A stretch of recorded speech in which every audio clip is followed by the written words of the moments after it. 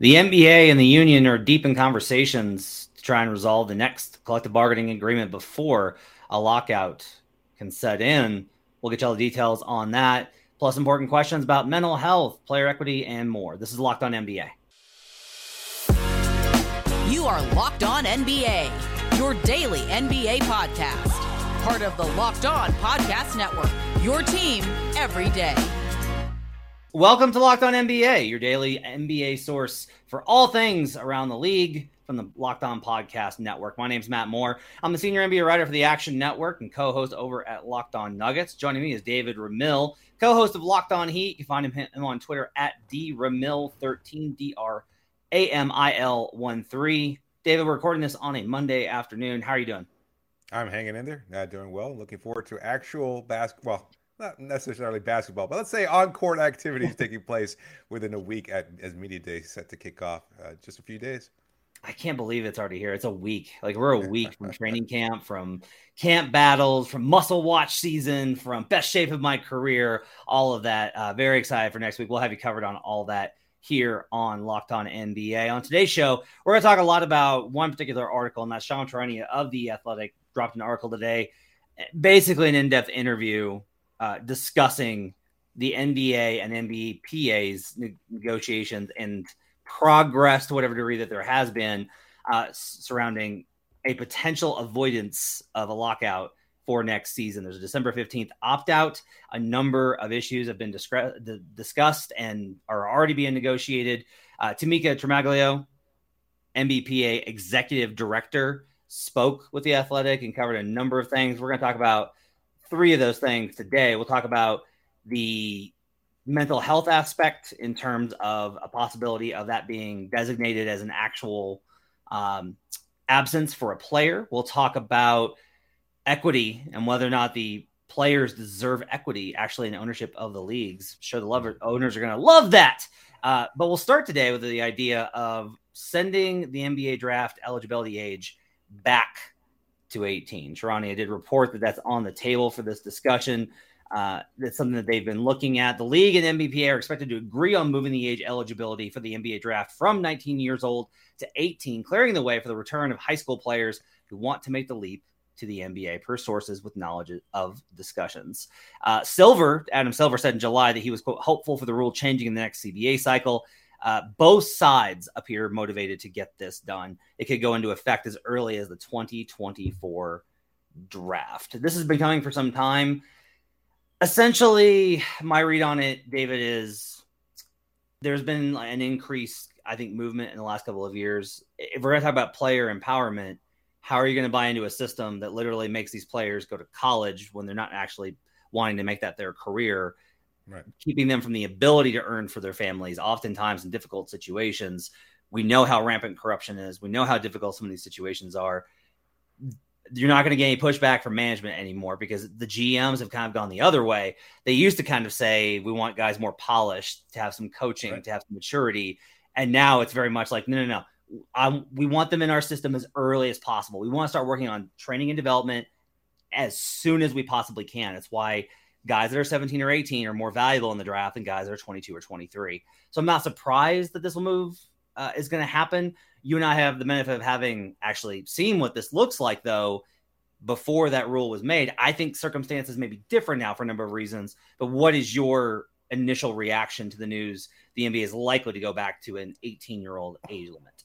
Well, I'm surprised the league wants it. And I'm trying to think of why they would stand to benefit, why Adam Silver seems to be a proponent of this. Like, I can understand from the Players Association, again, as you said, the player empowerment, the freedom to be able to make that choice as an 18-year-old, basically an adult who can go and vote and can go and potentially die for your country, but you can't get the job that you've been training for the past 10 years. So I totally understand that. I can appreciate that aspect of it. But where does the league stand to benefit? And don't tell me they don't, because they wouldn't be supporting something if they weren't going to benefit from it. So that's what I'm curious about.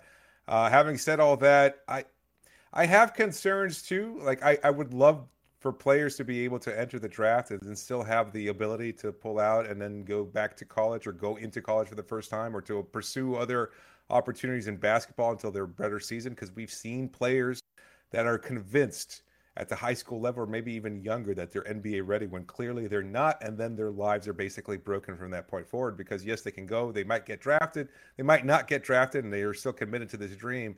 And then there's the potential for them to just never actually turn out to be NBA players. And that being said, they're basically have to rewrite the entirety of their lives because they've been gearing up for this purpose for a long time.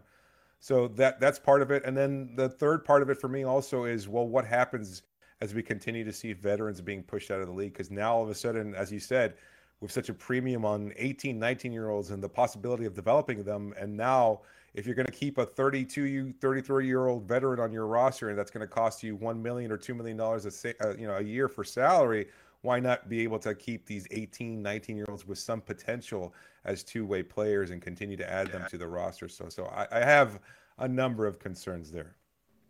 I think those are all appropriate concerns. I'll kind of go through a couple of ideas here. So I mentioned, I believe that circumstances are a little bit different. A great cautionary tale here, I think, is Kwame Brown, who, not from a basketball perspective, Kwame turned into a decent center. Like, he didn't work out as number one. He was a role player, yeah. He was a role player. Like, he had a career. But there was a lot of stories about the experiences that he had where he simply was not prepared. He didn't know how to go through the process of dry cleaning. So he was literally like buying new suits every day and then tossing them in a corner, right? And these are like extreme examples. I do think at this point, the league has instituted enough mechanisms, both on a team and league-wide scale, to provide better infrastructure. And that's not just, I don't think, on the league and team side. You also have agents now that have kind of realized, like, oh, we actually, like, these are kids. Like, we need to actually make sure that they have support systems in place. So I think from that perspective, we're in a little bit better spot. From a basketball perspective, I think the reason that the league wants it is, like I mentioned, they want them in as early as possible. You risk them being in a situation where an injury is misdiagnosed or ignored or not properly taken care of at a program in favor of, short-term success, because they're focused on the short term that those players are there versus the long-term health, which is beneficial for both the player and the team. That causes separate complications, but that's at least something to consider. Getting them in a pure strength training program, I think, is good. Keeping them away from zone defenses, always a good thing. You just don't want them around certain basketball programs that, wear the color orange. And so, like, these type of things are very important for actually developing them. But to your point, I think the G League is going to have to play a huge role here. I think you're going to need the minor league system to be developed, where if you draft a player because you believe that he's going to be an NBA star, you love his long-term potential, but he's not there yet, do not commit to just slotting him in at 18 years old, right out of high school, into these environments. That's a tough ask. It's already tough at 19. And he asks, like, what's the real difference? At least in college, you have this gradual step up process to the big time versus being jumped immediately in with guys that are literal, like, their businesses unto themselves, and they carry themselves as such. So I think the G League is going to have to play a pretty pivotal role in these conversations. The league will do itself a disservice, David, if they do not bolster. One, you mentioned, like, the veterans, bolster, make the rosters wider. I know we're already at 15, creeping up there. Make them wider. Like, let's get to 20. Just get them wider so that you can have more guys that are inactive but available to, that are on your salary cap but are not on the active roster. Agreed. Could there be an expansion of the G League? Because I know right now it's being used somewhat as a baseball's farm system, and I don't know that. Does every team at this point have their own G League affiliate? I think all but one. There's one team that does not. Okay, so that's still there. I mean, I can't see why they couldn't just expand and have multiple teams there, that whether they exist as a franchise or not, or an affiliate for a pro team, just expand that and have at least some kind of structure in place. Like, if you're going to be allowing professional 18-year-olds to play professional basketball, and you absolutely should, as we mentioned, you should also provide them with an infrastructure in place to accommodate them and house them at the United States rather than perhaps, look, there's nothing wrong with pursuing international basketball. Again, if you want to keep these players here, though, and you want to be able to eventually indoctrinate them into the NBA, then at least have that structure in place. So I wonder if there's any kind of talk. I mean, we didn't hear about it in today's report, but I wonder if there's a potential for an expanded G League where they can have these players available, especially now, because I mean, there's going to be so many. I mean, I don't know. I wonder how many more names we'll see enter in the NBA draft now that the limits are off, and whether or not we see some players at 19 after they've tasted 1 year college say, no, I'd like to come back, and that's fine. But I wonder whether or not, now that we're giving them the opportunity, the league's giving them the opportunity to go directly from high school to the pros, whether or not they'll just be fully committed. And now we'll see, I don't know, dozens potential of 18-year-olds become draft eligible overnight. Sticking point there is probably going to be money, which also has to do with the other touchy point, I thought, from Trania's article, which has to do with equity. We'll talk about that next on Locked On NBA. But first, David's going to tell you about Rocket Money. Yeah, absolutely. Formerly known as Truebill. Are you wasting money on subscriptions? 80% of people have subscriptions they forget about. Maybe for you, it's an unused Amazon Prime account or a Hulu account that never gets streamed. This is a great app I use. It helps me keep track of all of my expenses. And because of it, I no longer waste money on subscriptions I don't even use. You might have heard of it. It's called Rocket Money. Again, formerly known as Truebill. The app shows all your subscriptions in one place and cancels what you don't want for you. Rocket Money can even find subscriptions you didn't know you were paying for. You may even find out you've been double charged for a subscription. Who wants that? To cancel a subscription, all you have to do is press cancel, and Rocket Money takes care of the rest. Cancel unnecessary subscriptions with Rocket Money today. Go to rocketmoney.com/lockedon. Seriously, it could save you hundreds per year. That's rocketmoney.com/lockedon. Stay tuned here on Locked On NBA.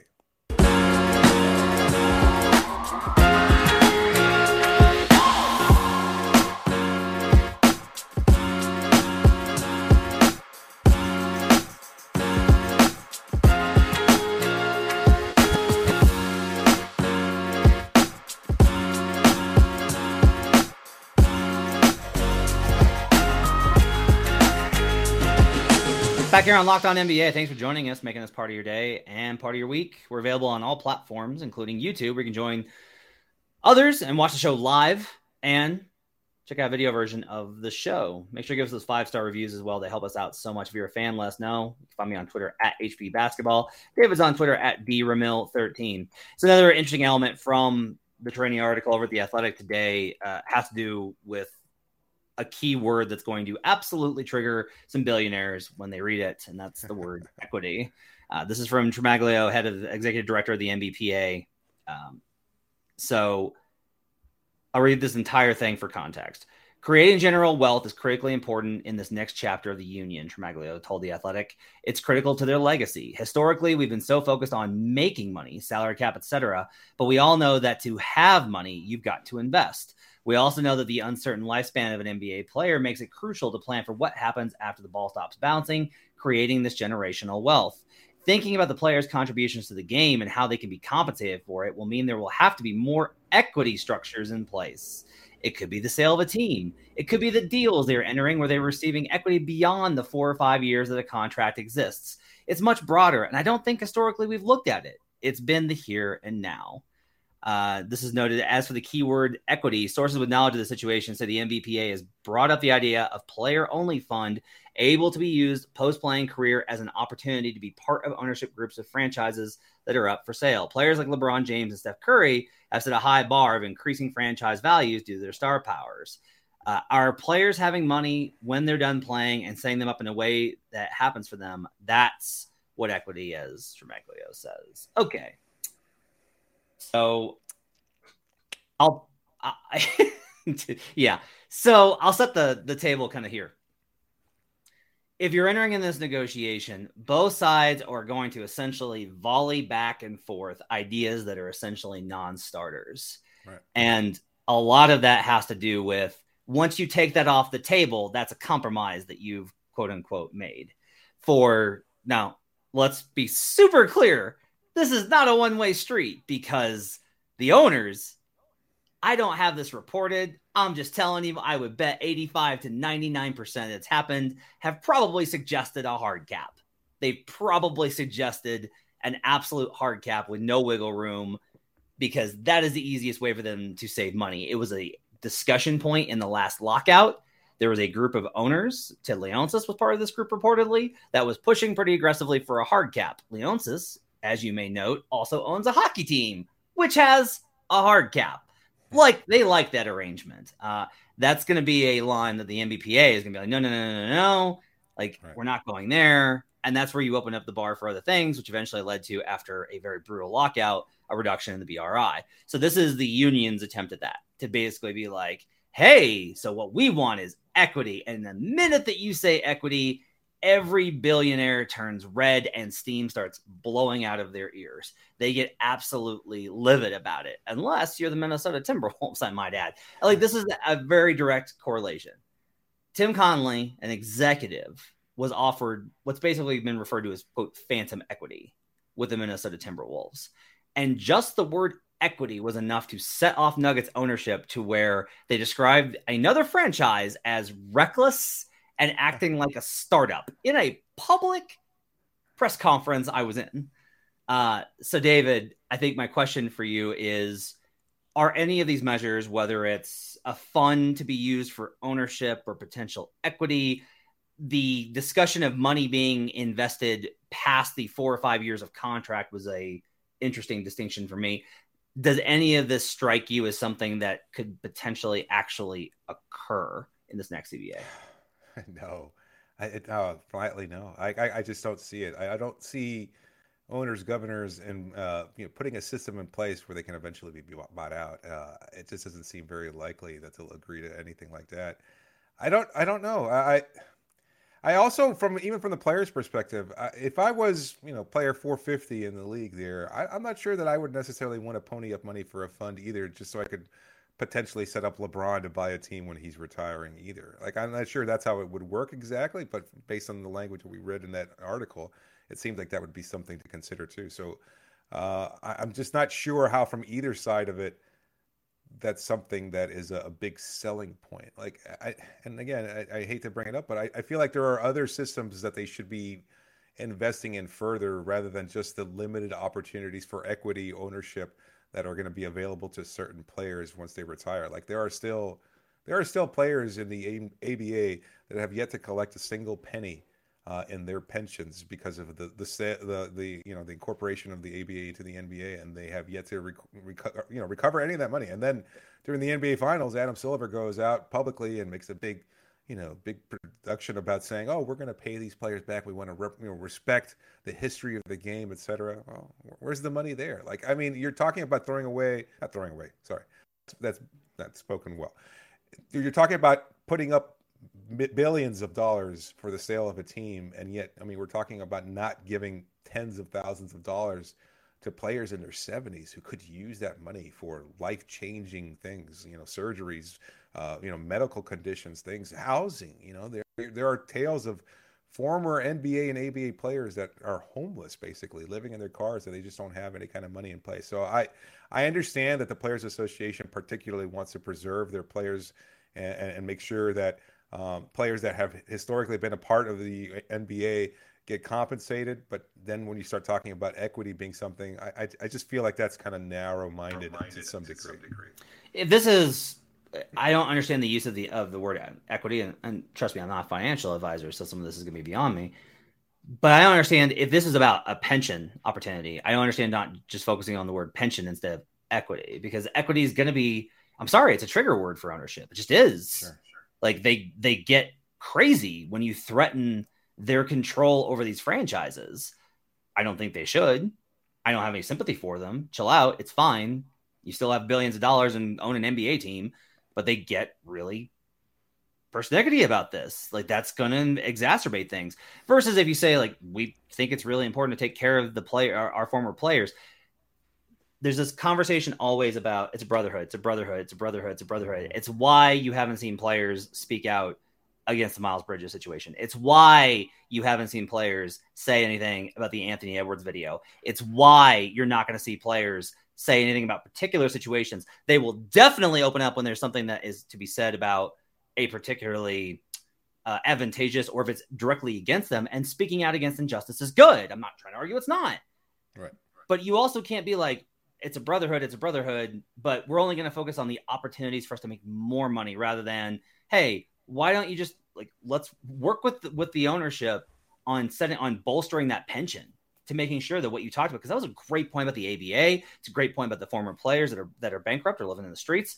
This just shouldn't happen. If you're going to say we're always going to take care of our own, back it up. Yeah, exactly. Your own. Back it up. And I'm not saying that that's on you to put the money up. I think it's absolutely fair to go to ownership and be like, look, we're an institution that has provided you with these franchise valuations and revenue. It is only right that you protect these guys who gave 13 to 15 to 20 years of their life to this league. We believe the league is greater than just a business. It's an institution, even though it always winds up business first. That's fine. You should back that up to some degree. I mean, it's presented as if there's been like positive negotiation on this, and maybe there'll be some sort of, actual workaround that improves opportunities here. Ultimately, I tend to think of that this looks like more like a pie in the sky kind of concept that'll get cut once they get down to brass tacks about the only thing that these two sides really care about, which is the split of the BRI and the money involved. That to me is what will always come first. I gotta say also, I just I understand why it's important for players. Like, they've been not conditioned necessarily, but there's this idea that, just keep building your brand, keep building your individual wealth, and that the goal should be, for some reason, ownership. Well, you know what happens when players become owners? They become owners. They stop seeing things from the player's perspective, because there's already a former player who's now an owner in Charlotte, and I'm sure he doesn't side with players too often. Having just gone through those experiences as players not that long ago, I don't think it matters one to him. So I don't see why that continues to be the goal. And maybe I'm being obtuse about this, but I don't understand. Like, all the value that you present and saying, you know what? We want to have ownership over our league, right? We want to have 30 teams owned by former players. But you know what? Once you go on to the other side of that aspect, you lose that perspective. And I think it's just, there's an inherent danger in wanting to change sides like that I'm a little concerned about when it comes to this CBA negotiation. But I don't think it's going to happen anytime soon either. I think it's a good point. I think that there is this idea of, understandably from the players, that the league has been owned and operated by everybody but them, that they make the money and they raise the values. And then honestly, the league has done this. I said this on Twitter that, look, if you're going to brand the NBA as a players league, if you're going to make players more important than teams, if you're not going to work on building fan bases and strong team structures, but instead are going to be like, come watch X player face X Y player on the teams that they happen to be on right now, right, then probably need to recognize that's where the power lies. That's where the control lies.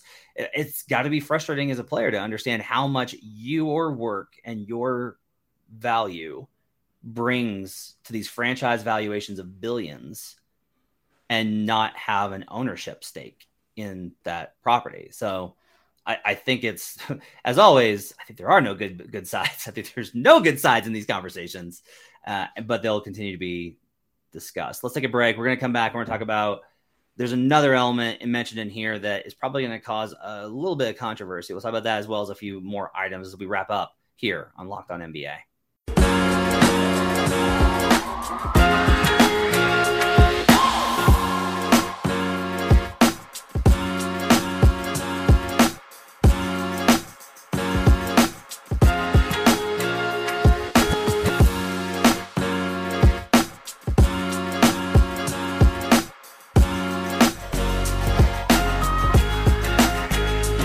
Thanks for making Locked On NBA your first listen. Now go and make the NBA Top 50 on Locked On NBA your second listen. Which NBA player moves the betting lines the most this season? Locked On and the BetOnline odds makers present the NBA Top 50 most valuable players. Find it on Locked On NBA wherever you get podcasts and on YouTube.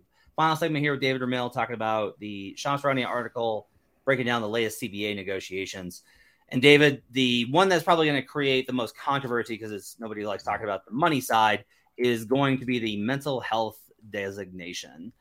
There's been talks on essentially allowing players to cite mental health issues as an ailment similar to physical injury per sources with knowledge of the talk. So basically what we're saying here is, instead of a player saying, look, I'm going through some things, I need to be away from the team, and the team having to essentially excuse them, the player could just be listed as out with a mental health issue, and that can be standardized. This is a thing that seems like a really good idea that everyone that I've talked to has a lot of okay, but about it. I think on the surface, it's great because it essentially removes a negative norm. Right. It removes the stigmatization about it. Exactly. This is something the NBA has been very forward and honestly, appreciably so. As somebody that I'm diagnosed clinical anxiety, I really appreciate the fact that the NBA has made these strides in pursuit of normalizing these type of things, that people do go through these things and it does affect them in their work. And that's important. I think some of the consequences are probably going to be difficult for teams, fans, and media to navigate if this were to pass. It's terrifying. Like hearing you describe it, and it's just like all I can think is, what a slippery slope. For Ben Simmons, who I'm sure did not necessarily want team sources to reveal that he was battling mental illness. Like we saw this, and then immediately after the report comes out, everybody questioning it and challenging him, and I can't imagine he could possibly spend a day walking in public without somebody criticizing him and chastising him and calling him a coward for just being honest and open about something that could be impacting him at a great level that nobody else is privy to, except for him and his doctor. And I can't see player X in the middle of a playoff race in March saying, I just can't do it today. I'm struggling with anxiety. I can't do it. Or I've got extenuating circumstances, a myriad of possibilities and reasons why, valid ones, why they can't lace up for a highly competitive game where they're putting their bodies and minds on the line on a nightly basis. And fan base X also going, oh, well, you know what? He's having a bad day. I totally understand. I respect him for being able to say that he's not ready right now. I mean, we saw what Simone Biles challenged. This is a woman who had already represented her country as admirably as you possibly can, won at an incredibly high level on behalf of her country, representing that country. And then that same country says, oh, you're not ready for the responsibility, and then criticizing her, insulting her, and degrading her and her humanity. That's what I think is potentially on the line here. And I liked your use of the destigmatization. I wish I could say that properly. But anyway, I want that to become more normalized in today's society, where you could just say, I can't deal with work today. And at the same time, I think it's going to be a slow process. And I wonder if the league instituted this designation, whether or not that would kind of snowball or fast track this process. If that's the case, then yes, I guess go ahead and start working towards a much more open-minded society where we just say you can take a day off for a mental or physical illness, and that would be absolutely fine and acceptable. It's just so unlikely, and just there's nothing sensible or logical when it comes to fandom, and I just have a hard time seeing players be respected for their choices and for their decisions to make. And look, it's even a component in the CBA that they're discussing, according to this report, where fans they want fans to treat players more effectively or nicer, and I think it's all gonna build up here to a very negative point very quickly. That's just my sense on it. Yeah, I want to talk about that as well. I think your point about Biles, I think, is well taken, and the fact of these things. I think here's what I'd say: if you this is already like players have already missed time with mental health issues, sure, and were simply never reported. Right? You have situations like DeMar DeRozan or Kevin Love, like being very open and honest about these situations, but there's probably been thousands where a player's having a hard time and the team's just like, yeah, he's got a sore ankle, he's not going to play. Like he's out. Right. He's got a hamstring. Is he with the team? No, he's getting treatment. That's just, it's pretty likely. We know the incidents of mental health issues in the country, and we just apply those pretty commonly across the NBA, it's very likely this has already occurred. So on the one hand, I'm sensitive to like making sure that the players want the information to be disclosed and the possible negative feedback against what are very valid and real issues. On the other, I'm too jaded, David.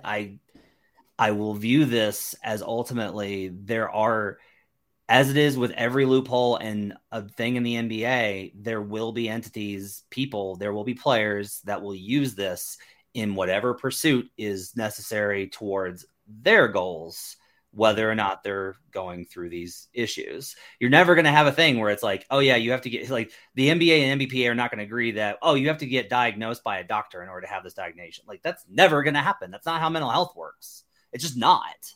And if it was, it would be wrong, because it would establish too high of a standard for what a lot of this is and how fluid mental health situations are.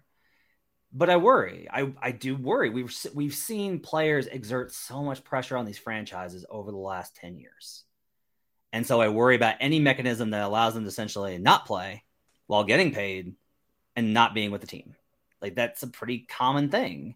And so I have concerns about how that's used. Do I think that that's like the vast majority? No, I don't. I think this is, again, I think there's real positives to this. But I have some concerns about that. And I have the same kind of concerns. You mentioned the fan thing. So in the article, essentially at the bottom is basically a footnote. There's a discussion that she and Silver will soon release a joint statement stressing civility among the players, fans, the league, the players union, and everyone surrounding them. The NBA has a strong desire to share a deeper, holistic view of their players with the world. Our players are amazing men who are incredibly generous, are businessmen who have family, who struggle with work-life balance, just like everyone else. This is a common refrain from players that they wish that the public and media would view them as people and not just product, not just assets, not just stat pages, and not just, icons. And I think that that's totally fair. Yep. I will say, in all of these conversations and all of these discussions of brands and businesses, and I'm a business and I'm a brand and I'm going to do what's best for me, and this team doesn't care about me, so I'm not loyal. Nowhere in there is there ever a discussion of the fans' place in a social contract in the NBA. Now, do we have incidences of the fans being, I can't curse here, jerks? Yeah. Does the NBA need to increase security and harshen penalties against people that are doing the kind of things that we're talking about? Yes. Do I blame the players for the reaction to those situations? Obviously not. But at the same time, there does seem to be this very much like, I don't know that the fans and players have ever been further apart. I don't know that that the players and media have ever been further apart. And so some of this stuff it's going to feel one-sided coming from just the NBPA side. But like, this is part of my concern is the owners are going to get represented because they have all the money, and the players are going to get represented because they have all the attention. And it feels like the teams and their employees and the fans are the ones that are going to get excluded from a lot of these conversations. It's an interesting perspective there. It's okay to disagree. No, I don't necessarily disagree. I just can't believe that. I can't believe that it's something that's gonna that the future of the league is gonna hinge on the idea that fans should be more respectful of players. Is that an oversimplification? Like we've seen too many incidents in the past, and maybe this is just a player like Chris Paul, who obviously has a loud voice in player association proceedings, and LeBron James. Having their family members attacked to some degree, and seeing multiple reports of these kinds of things on an annual basis. And maybe it's just, with the widespread use of mobile phones, obviously you can record all these incidents and you see them magnified and things of that sort. So maybe these things have always happened and we're just only more, finding out about them more and more now because of social media and phones and everything else like that. But I just it's so hard for me to think that you pay the kind of money you do to follow your team, to go see, sit up close, to be part of the action. And before I had a chance to be a media member, I would have killed for the opportunity to sit up front and sit in the first few rows and be able to watch these players and see them interact up close. And then to have this opportunity just so you can go and insult them and their family members seems like I just don't understand. And I know alcohol plays a part of it, and I know fandom, again, there's nothing logical about it. But so my only pushback here is like we wind up blurring these lines because they're fans. Like this is like human decency. It's just like it's like base human decency. And I personally have a hard time believing that these individuals that engage in this behavior, that they're like saints when they walk out the door. Oh, hell no. Yeah, absolutely. That's been one of the perspectives that the teams have tried to push, which is like, well, they've been a season ticket holder for however many years and we've never had a problem. Been a jerk for that long. Yeah, that's basically. Yeah, I'm like, I don't care. Like if you engage in this type of behavior, it is a telling reveal of who you are. I think there is for a lot of there's like a million crossover reasons for this. We've seen an increase in public acting out. That's right. That's not an appropriate word for it. Horrible behavior. I'll just say it. We've seen horrible behavior since the pandemic. There's just been this increase of it. It's just been a societal problem. So it's not surprising it manifests itself in environments with high tension, lots of excitement, lots of people, and alcohol. Like that's not surprising. I do wind up in the scenario though of I worry that the players are trying to position themselves as these business entities, and at the core of it, the fans are still the ones that drive the money. I just can't. Not these fans. Those fans can go away forever. I want to be clear on that. But I do find that that the players' intentions and motivations, and honestly the teams as well, it just really feels like everybody thinks that this money train drives itself and that the fans don't exist anywhere in this. You think there's a risk of alienating fandom by incorporating this kind of language? Because I just feel like 99% perhaps of fans are going to be fine with it. Yeah, not the language. Right. The statement's fine. What I'm trying to get at more is this is like a priority for the players, right? The players very rightly are like, hey, why don't you not yell slurs at us? Why don't we could probably get that to be a non-starter, right? That's a pretty, completely reasonable position. I think where I'm trying to come from is more of a matter of when we look at the broader scope of where the league is at with trade demands and free agency and how much the conversation is about, I'm not going to be loyal because they're not loyal to me, like those types of dynamics. And I don't necessarily, I'll say this too, I don't think that those things have anything to do with the intention of this statement, which is to get fans to stop acting like jerks at games, right? Like those two things are not related to me. This is like outlier bad fan behavior versus a general sentiment of where the fans' relationship is with the players in the league. And maybe that's a mischaracterization. Maybe everything's good there because the money keeps rolling in.